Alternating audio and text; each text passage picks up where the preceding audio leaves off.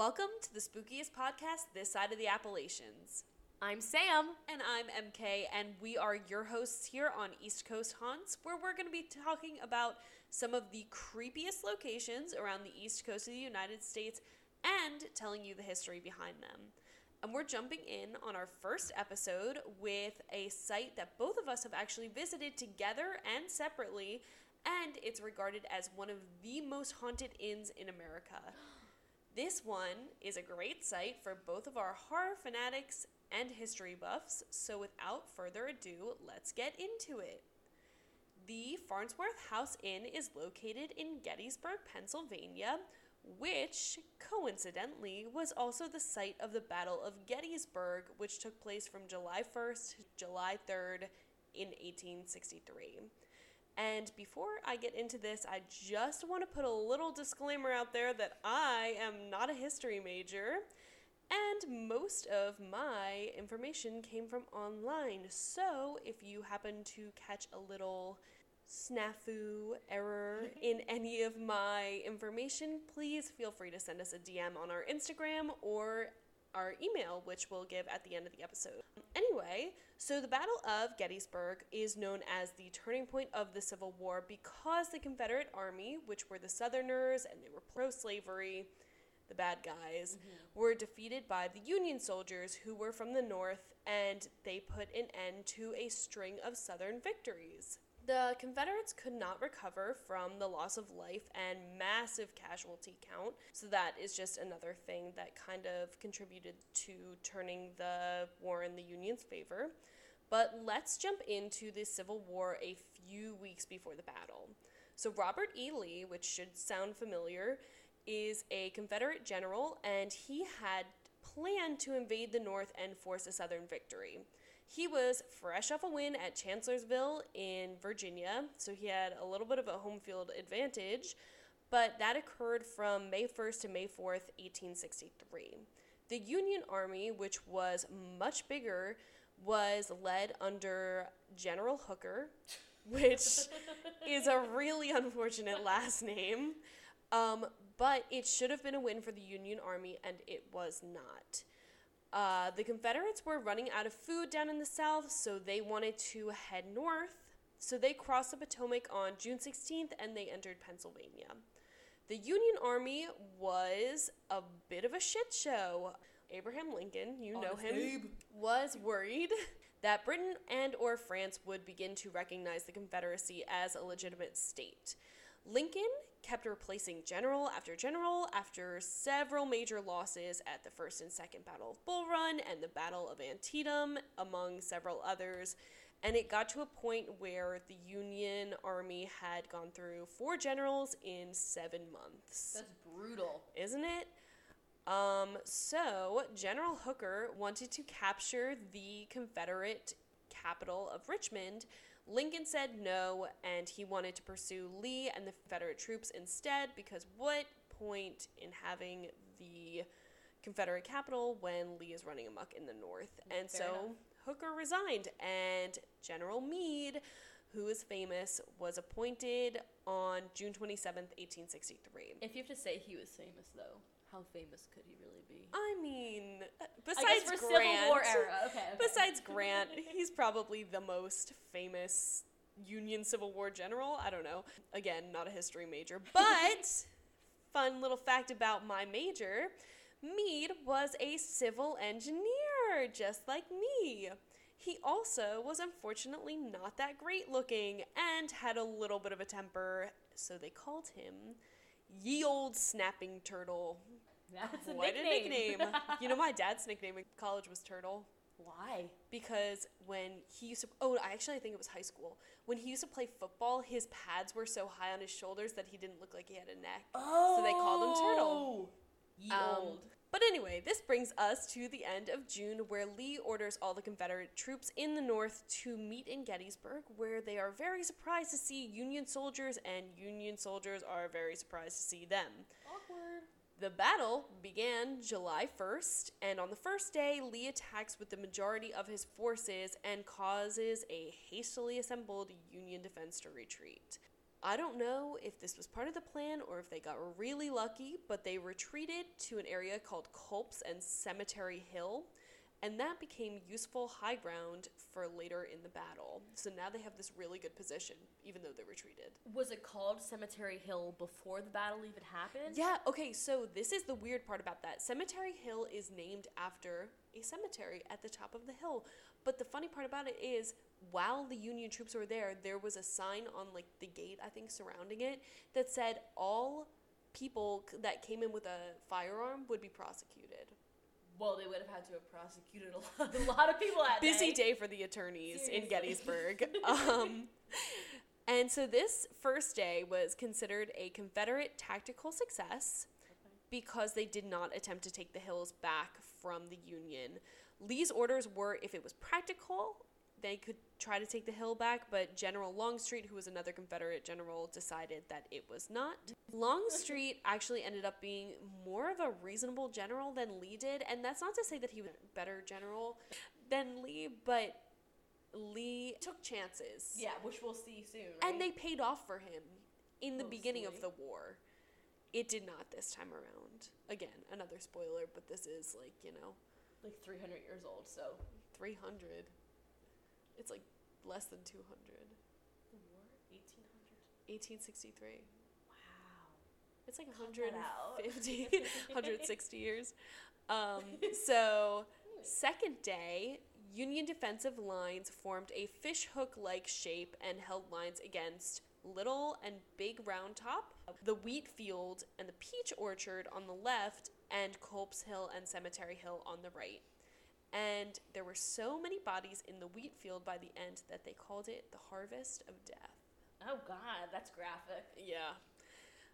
Most of the fighting occurred in Cemetery Ridge, which, fun story, when we visited Gettysburg together, we took a Segway tour of the battlefields. And if you don't know what a Segway is, it's what Paul Blart rides in Paul Blart Mall Cop. It was an interesting time. It was pretty fun. We had to take like a 45-minute course on how to use the Segway. Yeah, we had to go through like a little, like all these like hoops and stuff. And videos. And every Segway was named after a horse that was actually used in the Battle of Gettysburg. I remember one of the horses was named like Captain. We all wanted the Union horses. None of us wanted the Confederate Segways. And my poor younger sister got stuck with, I think it was a Confederate horse named Plug Ugly. That's like worst case scenario. I know, it really is. That has to be the worst horse name. It was pretty fun though. I mean, overall, I remember our tour guide was like super intense and he would get mad at us when we messed up on the Segway, but honestly, it was probably a safety issue. Yeah, but probably. Highly recommend. I mean, it was a fun way to see the battlefields. It was definitely fun. Definitely fun. Required the least amount of steps. Yeah. Which was nice. So, anyway, Longstreet decides on the second day of battle that he wants to redeploy. In other words, he's a coward and he wanted to retreat, and Lee said, absolutely not. So the Union starts to push back against them, and the second day consisted of a lot of last-minute saves by Meade. So he was running around plugging holes in the Union line, and at one point there was like a mile-long gap in the line that Confederates were about to infiltrate, and he just redirected troops over there, and yeah, the second day went better for the Union Army. Starting to lean in their favor. Yes. So the third day is what most people know about, if you know anything about the Battle of Gettysburg. It's the infamous Pickett's Charge. Ah, yes. So down in Cemetery Ridge, there was a huge Confederate attack on the center of Union lines. And Meade had correctly predicted this attack the night before, which is kind of crazy to think about that. I don't know. He was playing chess and they were playing checkers. The Union Army held their fire so that the Confederates would be under the false impression that the cannon batteries were inoperable. That's so tricky. I know, but it's also risky. Like, what if they hadn't fallen for it? Then I have no idea, but I'm glad they did fall for it. Yeah. And Lee fell for the trick, and he thought the cannons had been disabled. Longstreet knew that sending a charge in against the Union Army, he had a feeling that they had something up their sleeve. He knew it was going to end in disaster, but he had to relay Lee's order to Major General George Pickett. There he is. He could not even bring himself to give Pickett a verbal order because he just had such a bad feeling that something was going to go wrong. Okay. He knew. He had a gut feeling. Well, he was right. Go with your gut. And so 12,500 Confederates were fended off by 10,000 Union soldiers, which at first when I was reading those numbers, I was like, 2,500 is not that many people, but then you have to consider that they're all coming at you with like a bayonet. Yeah, they don't have like machine guns or anything. No.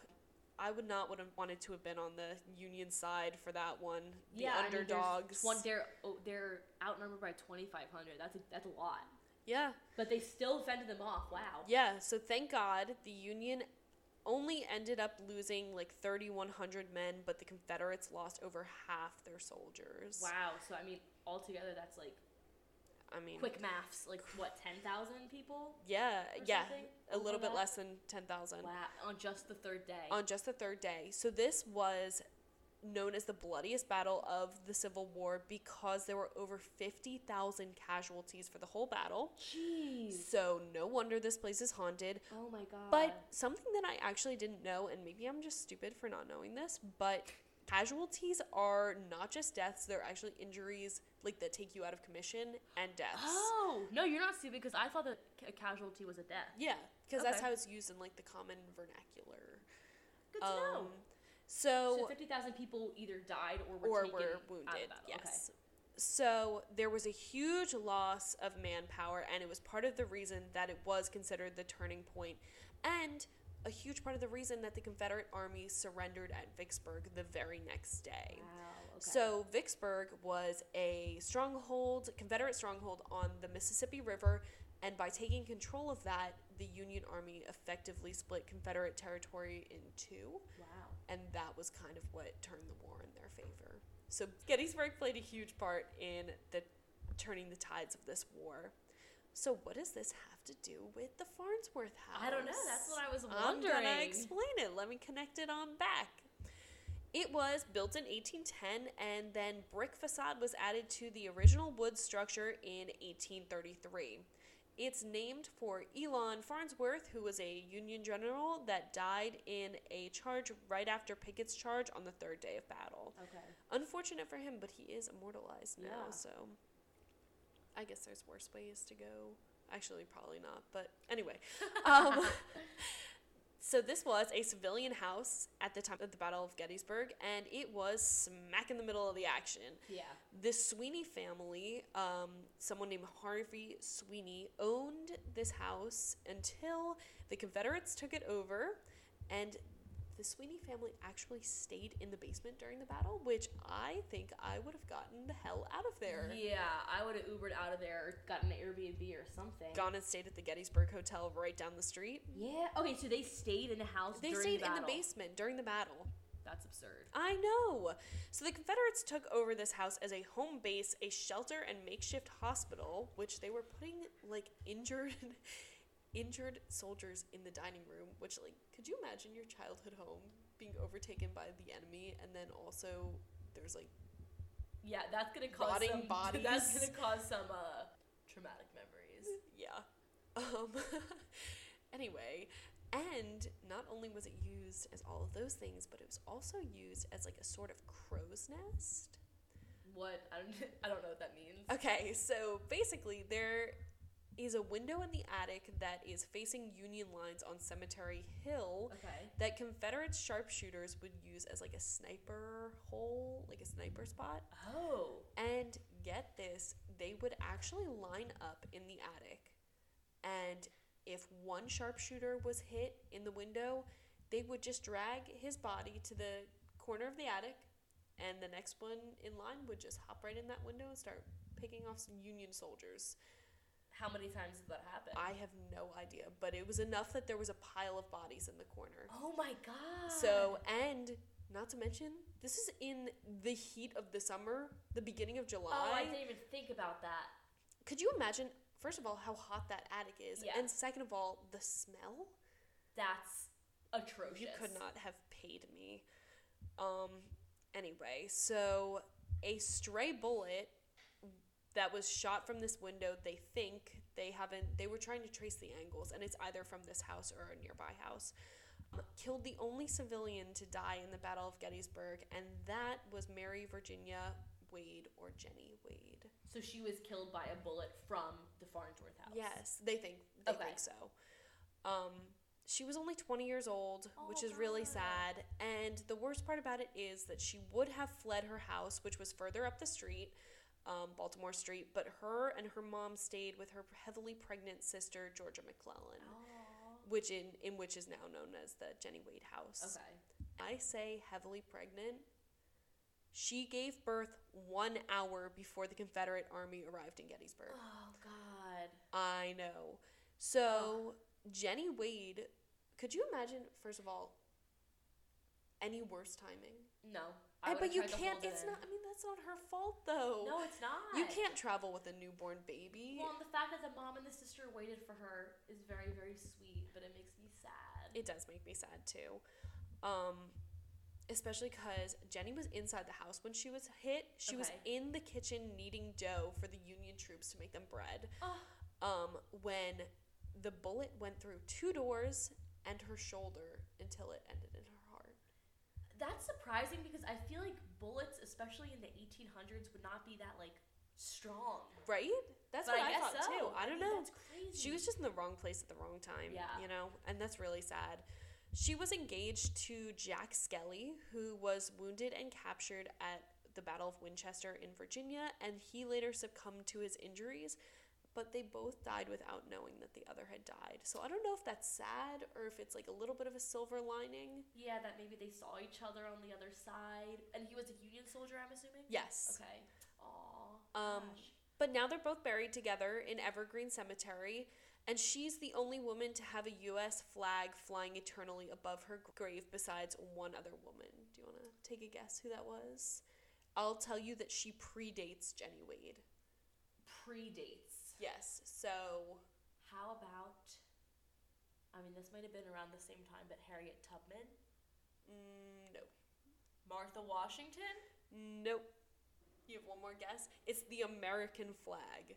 Oh, Betsy Ross. Yes. Okay. Good job. Really bad, but I really get it. Nicely done.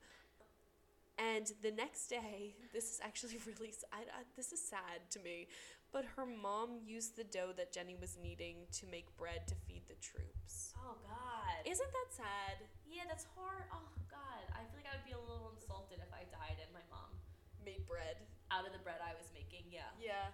And then took credit of it, as if it's her loaf, but that's really hard. That's really sad. It is really sad, but I guess we all mourn in different ways. Yeah, exactly. Who knows what we would do in that situation. Yeah.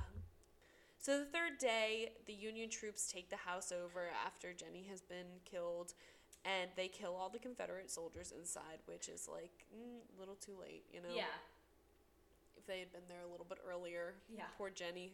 It was used as a hospital, and here's the weird part, though, is it's never specified that it was used as a Union hospital, so they think that they may have treated both Union and Confederate soldiers there. In the Farnsworth house? Yeah.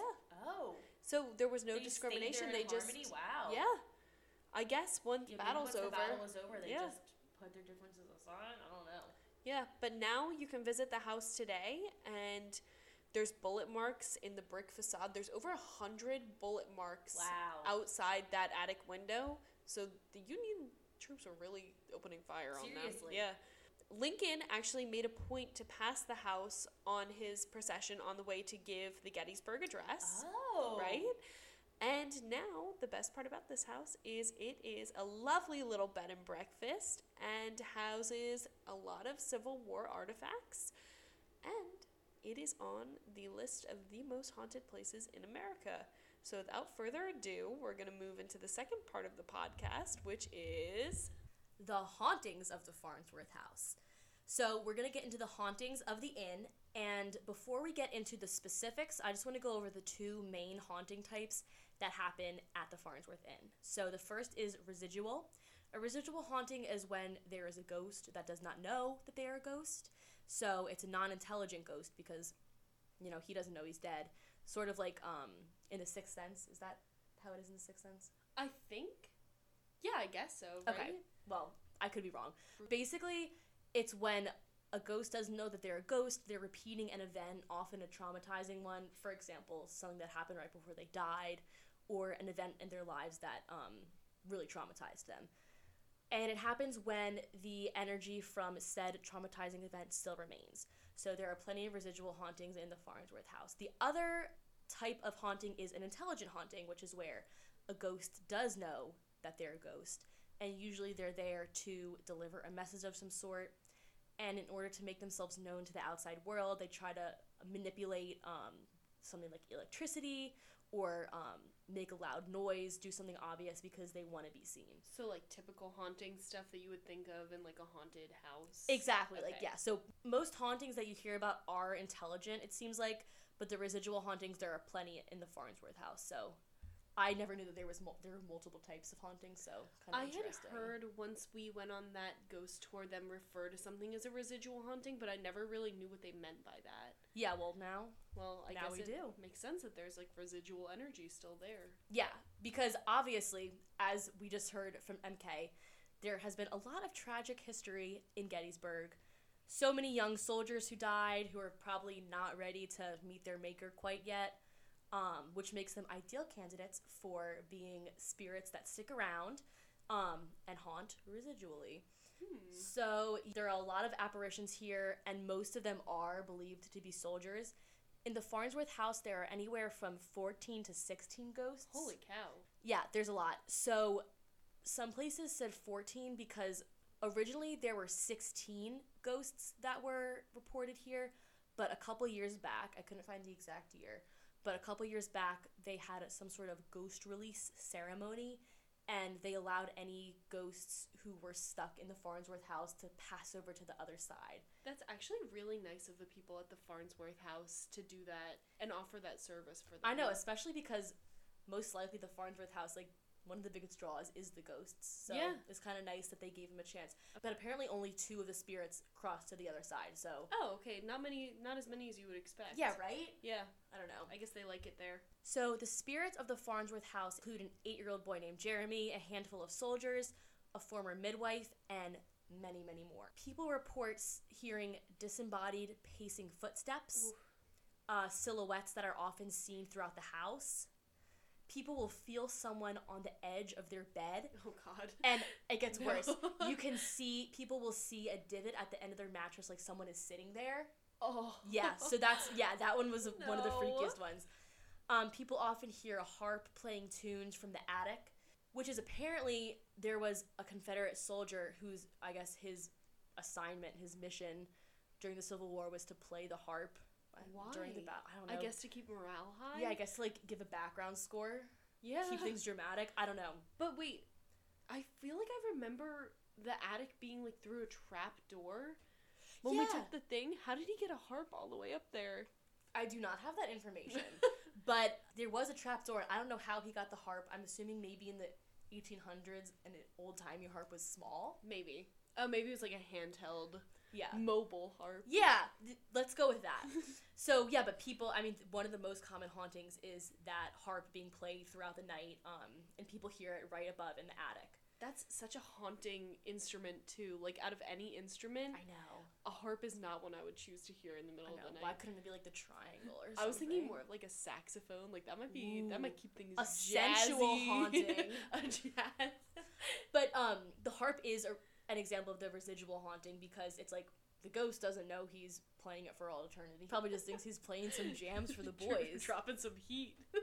Yeah. So heavy breathing and the scent of cigars are also some very common sights and scents and sounds in the house. They just needed to unwind after a long day with the broskies. Yeah, they had to take the edge off, I guess. You know, they actually used to drink, like, this apple brandy stuff. With the soldiers? Yeah, to, like, I guess to calm the nerves, right? That kind of sounds good. It's kind of, like, Angry Orchard-esque. Are we allowed to say that? Copyright? I don't think Angry Orchard is going to go for us.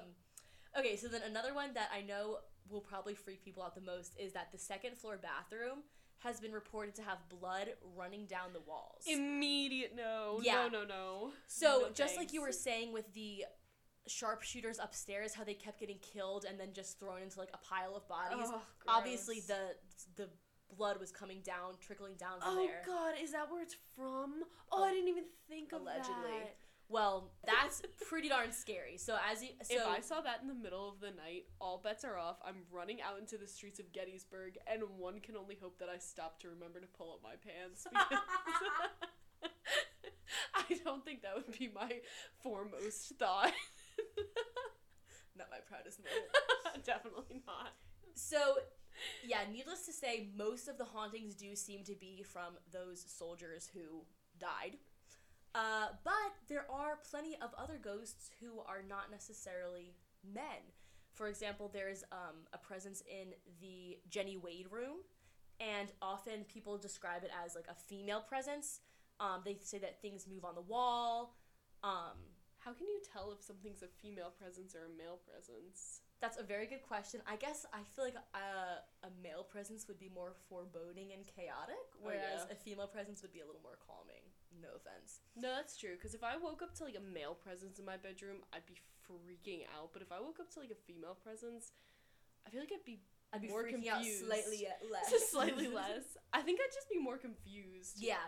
Well, then you would not want to be here because most of these are male spirits. So another very interesting story that I read about, so of course we're talking about all the different hauntings, like there's been blood on the walls and you smell cigars, you hear a harp being played, all that stuff. All residual hauntings so yes. far. But there is one haunting that I read about from in a Baltimore Sun article from 1995 that was kind of interesting, I thought.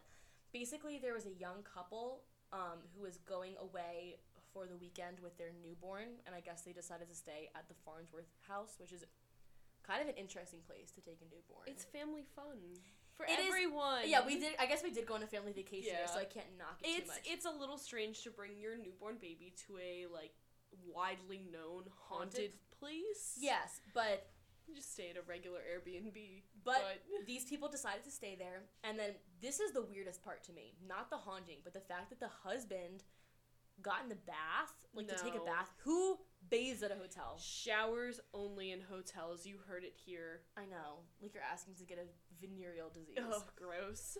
But anyway, so he is whatever, having his little bath time. The wife puts the baby on the bed, and she goes over to say something to him. I'm not sure what that is, but basically when she came back from her husband in the bath, the baby was on the floor. And it seems, I know, it's like kind of funny. I'm sorry. But it's weird because it seems as if the baby was like a newborn, like swaddled. So I don't think the baby like fell. Like the baby I was envisioning was apparently like a placed mobile baby. No, I mean, I don't know, honestly. A baby on the go. I should track down this couple, but and ask. No, because that would make more sense why they were confused about a newborn being on the ground. So I'm wondering if it could have been like there's like some spirits there that are like very motherly, which I'm actually about to talk about, but I'm like maybe she was moving the baby. I don't know. So that it didn't accidentally fall off. And no, just it was placed on the ground. placed there. Yeah. It's not like, and it's not like the baby was like violently thrown, like punted across the room. So I'm assuming it was a nice spirit. But yeah. Anyway, it sounds like it. I just thought that was pretty interesting.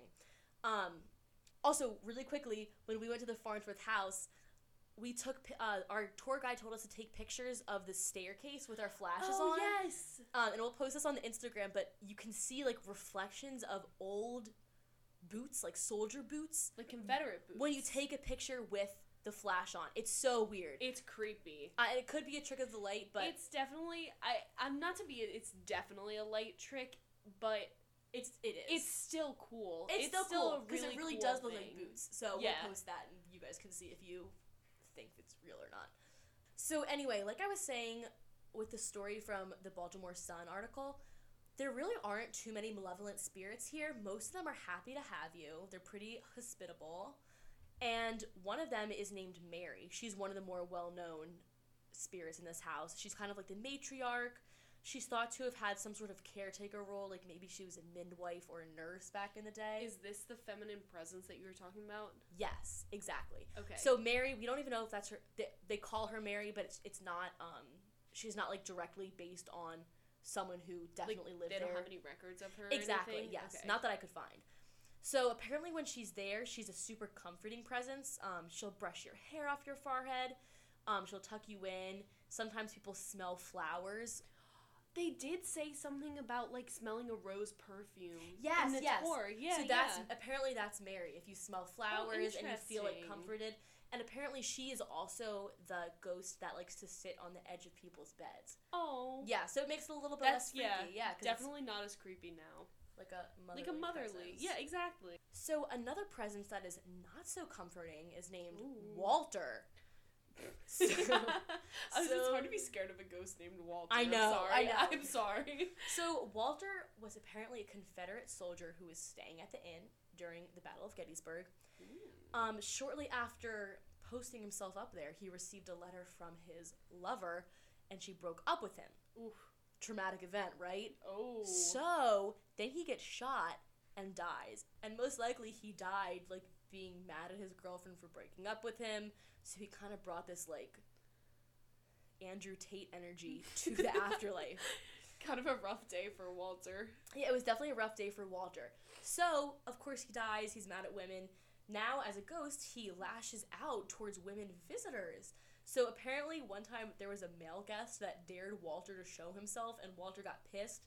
And instead of, like, I don't know, like, squaring up with the man, he threw a chair at the man's girlfriend. Alright, this ghost just sounds sexist. Yeah, I know. I'm sorry, So, apparently he also allegedly dislocated someone's shoulder. Oh, God. I mean, like, this is all hearsay. Physical. Yeah, it's all hearsay, but I mean, that's like also someone. That's kind of violent. A lady got her head shoved into a chair with substantial force. I read. So yeah, Walter he doesn't seem very nice. Like he's not. He just sounds like he's venting frustration from a rough day. But it's like, come on, bro, get over it. It's been 200 years, 300 years. A little bit. Less than 200. Okay. Take my word for it. Okay. But yeah, so Walter is definitely one of the meaner spirits in there. But he's kind of like the only mean spirit that I read about. Okay, wait. Actually, I remember listening to a interview with one of the, like, innkeepers. Oh. And she had a story that actually involved some pretty well-known figures in the paranormal world, Ed and Lorraine Warren, which if you don't know them, they're, like, the demonologists that appear in The Conjuring, like the Annabelle series. Yeah. They have some kind of, like, museum? An occult museum or something like that. And basically what happened was one of the previous owners of the Farnsworth House Inn had bought a mirror at, like, an estate sale. Okay. And the frame of the mirror had belonged to originally a painting by a guy named Clarence. And Clarence was not a good guy. He actually murdered a tour guide on the Gettysburg battlefields for, like, pocket change. How long ago was this? I couldn't tell you. I think... Like, was this recent? Like, did he recently murder? I think within the last few decades. Ooh. Maybe, like... I maybe, like... Was he a hitman? No, he was just, like, a broke kid looking for money, I think. Oh my God. Clarence! So, as Clarence is, like, in jail... he's painting these paintings, and they're actually apparently pretty good, but the family was ashamed, so they took the frame off the painting, put a mirror in it, and sold it at their estate sale. Now this mirror is in the Farnsworth house, and as soon as this mirror is brought into the home, the energy of the basement where it was changed completely. Ooh. I'm talking, like, guests were being scratched, pushed around, especially females. Just, like, violent stuff. Kinky. And so, the people at the house were starting to feel uncomfortable, and they brought Lorraine Warren in to do a sort of assessment of the basement, and her recommendation was to either get rid of the mirror completely, cover it for 3 years, or remove it, get it blessed, and bring it back. They removed the mirror, got it blessed, and brought it back into the house, and they haven't had any such occurrences since. Wow. Isn't that crazy? Especially because it sounds like the ghost or the spirit was not from the Civil War. No, it was like more of a recent ghost. I have to get some exact dates for you. So, we looked it up, and Clarence was convicted, his name was Clarence Collins, was convicted in the early 1900s. Okay, wow, that's very interesting. So there's some more recent hauntings too, yeah.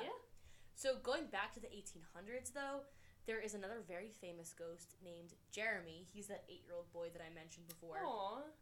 basically he was playing horse and wagon tag, which I guess was some sort of game for 1800s children. Sounds safe. Yeah, they would I guess tag the horse, and then I'm not sure what the goal was.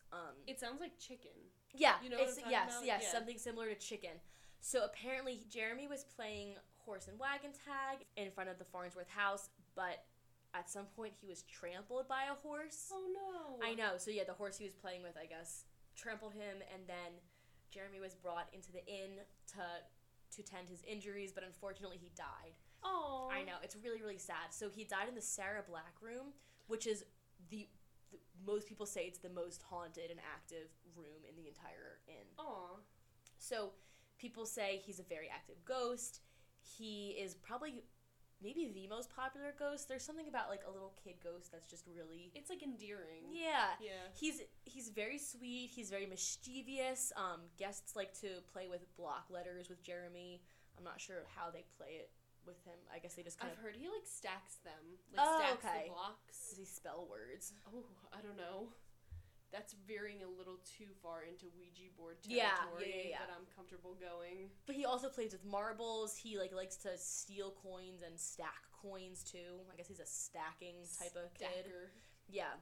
Do you know, I also heard something from the innkeeper at the Farnsworth house that she will find coins that he's taken like out of the pockets of visitors everywhere. So she and the other people that work there will put any coins that she finds in this big jar in the basement, and then at the end of the year they donate it to St. Jude's Children's Hospital. That is so sweet. I didn't read that. That is so cute. I mean, that's just like... That's really sweet, yeah. So make sure you bring some change if you ever visit the Farnsworth house. It's for a good cause. So he also likes to play with little plastic farm animals. You know, he's just like a typical little 8-year-old boy. Yeah. He also got the chance to cross over to the other side during that spirit cleansing. Yeah. But I guess he chose not to because he's still there. Oh, good. Not good, but I guess he likes it there, so yeah, yes. It is good. And I was also thinking a reason that maybe he stayed was that his dad's ghost is apparently also there. People will hear his dad banging on the bathroom door of the Sarah Black room, asking for updates about his son. Is his son going to make it? So that's another example of a residual haunting, because obviously it was a very traumatic event for him. Yeah, that is more tragic than it is scary. Yeah, it's like I don't think I would be scared if I saw him. I would just feel sad. Yeah, it would just give you like that kind of like ache in your chest. Yes. You know? He's also very mischievous. Like I was saying, when we went to go visit the Farnsworth house years ago, I remember our tour guide told us that he likes to play with cell phones, and my mom's phone did, I forget what it did. I think it like locked itself, you know, like when like you type in a bunch of like random passwords and then it says like, iPhone is disabled for 5 minutes or whatever. Yeah, her iPhone was disabled for like, it was only like 2 minutes or something, but That's it was weird, crazy. right? That's so wild though. So I think Jeremy would have been an iPad kid had he been born in the 2000s. But he's very sweet and people really like him, which is awesome. Jeremy. Yeah. So, now that we've gone through a couple of the ghosts, I wanted to go through some Yelp and TripAdvisor reviews. Oh, this is going to be fun. Yeah, so a lot of people have stayed there, of course, and a lot of people said that they, had a great time, but they didn't see any ghosts or didn't have any ghostly activity. But plenty of people did say that they had weird experiences. Lucky. So the first one that I wanted to go over is from this past August 2021. Someone said, "Had a wonderful time in the Schultz room. We heard banging from the attic, and the room we confirmed as being empty next to us was very noisy all night." Those ghosts were getting rambunctious. Yeah, seriously. So I thought that one was kind of cool. Because usually if you hear banging from the room next to you in a hotel, it's not something that you it's something a little more sus. Want to investigate. But in this case, maybe you do. Good to check it out. Maybe you don't. So our second review is from October 2019. Someone said, with 7 exclamation points, "Oh my god. This place is haunted!" Damn, and do I mean haunted? Again, 6 with the exclamation points. Either that or the power of suggestion nearly shoved my big old butt off the side of the bed the last morning we stayed there. I was shoved very hard on my shoulder. No bruise or mark, but it does make you think, And then they said, yes, there was a little alcohol. never any drugs involved before you ask. So I don't know if we can take this. I don't know how seriously we can take this one. Because sounds like it may have been a violent hangover. I know. Scary hangover if you... So then we've also got one from May 2019 where someone said that they heard intermittent footsteps all night long. They heard people or something tapping on their walls. Oh. And the box of marbles that was in their room had been moved around. Ooh, Jeremy. Ooh, Jeremy action, right? Yes.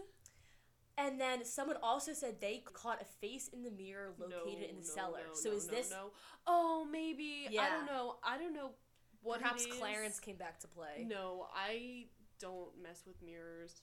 Yeah. So they also found lots of orbs in the videos they took. Which, that could be dust. I don't know. It could be, but, like, if you're getting a lot of them, I guess it's less likely that it's a coincidence. Yeah. Or maybe it's just they need to dust. Clean their camera off. Yeah. So there are definitely plenty of guest experiences that will tell you firsthand that there are plenty of hauntings in the Farnsworth house. And I just wanted to end on a funny little story I read. Ooh, hit me with it. So a couple years back, during Halloween, I'm not sure if it was on Halloween or if it was just Halloween season, but there was a local radio station in Gettysburg that was doing a special broadcast inside the Farnsworth house. And the crew was dressed in blue costumes. They did not tell us, like, what they were dressed up as. Maybe, like, Union soldiers? That would make sense. I was going to say Smurfs, perhaps. Oh. But they could, yeah. Maybe they were it would make sense if they were in Union soldier costumes, because they also kept referring to their radio host as Captain. Not sure what that's about. But basically the fact that the crew was wearing blue and they were referring to their radio host as Captain all the time, apparently it stirred up the Confederate ghost soldiers. Oh, God. And it was, like, the most active night that they've ever had. Like, they said... sick. Isn't that really cool? That's crazy. So I guess the Confederate soldiers got confused and they maybe thought they were in the throes of the battle. So it was a super active night and all the ghosts were running around, wreaking havoc, fun stuff like that. But I just thought it was pretty cool, right? That's actually really neat. I wish that they had gotten someone, like, recording. I know, right? You would think, because I'm assuming they didn't see anything. I don't really know. Well, it's also a radio, so they probably didn't have any cameras, you know? Touché. Yes, that's very true. Especially this happened, like, before smartphones were a thing. Yeah. Oh, yeah. True. So I thought that was kind of fun and interesting. But, I just thought that was kind of a fun little story to end on. Definitely. But that pretty much wraps up our first episode about the Gettysburg Farnsworth house. That was so fun. It was, right? Very interesting. Like, a lot of stuff, even though we had taken the tour. Like, twice, yeah. I forgot about a lot of it until I was researching it again. It's so interesting. This house has a lot of history behind it, and it's also neat that it has the paranormal aspect, too. It's really cool. I would love to go back again, now that we have, like, all this backstory on it. Yeah. I would love to go stay. Maybe we'll see if we can make a trip happen, and... If we get 2 listens... we will go to the Farnsworth house. Guys, twist our arm here. Well, thank you guys so much for listening to the very first episode of East Coast Haunts. If you enjoyed this episode, please feel free to follow us on Instagram at east.coast.haunts. You can also email us with feedback or requests or fun stories at east.coast.haunts@gmail.com. Don't forget those dots. And make sure to visit our website, which is linked in our Instagram bio, for more information on upcoming episodes and an easy link to listen to our podcasts on any platform you prefer. We've got lots of fun stuff coming, so thank you so much for listening, and we will talk to you guys soon. Till next week. Bye.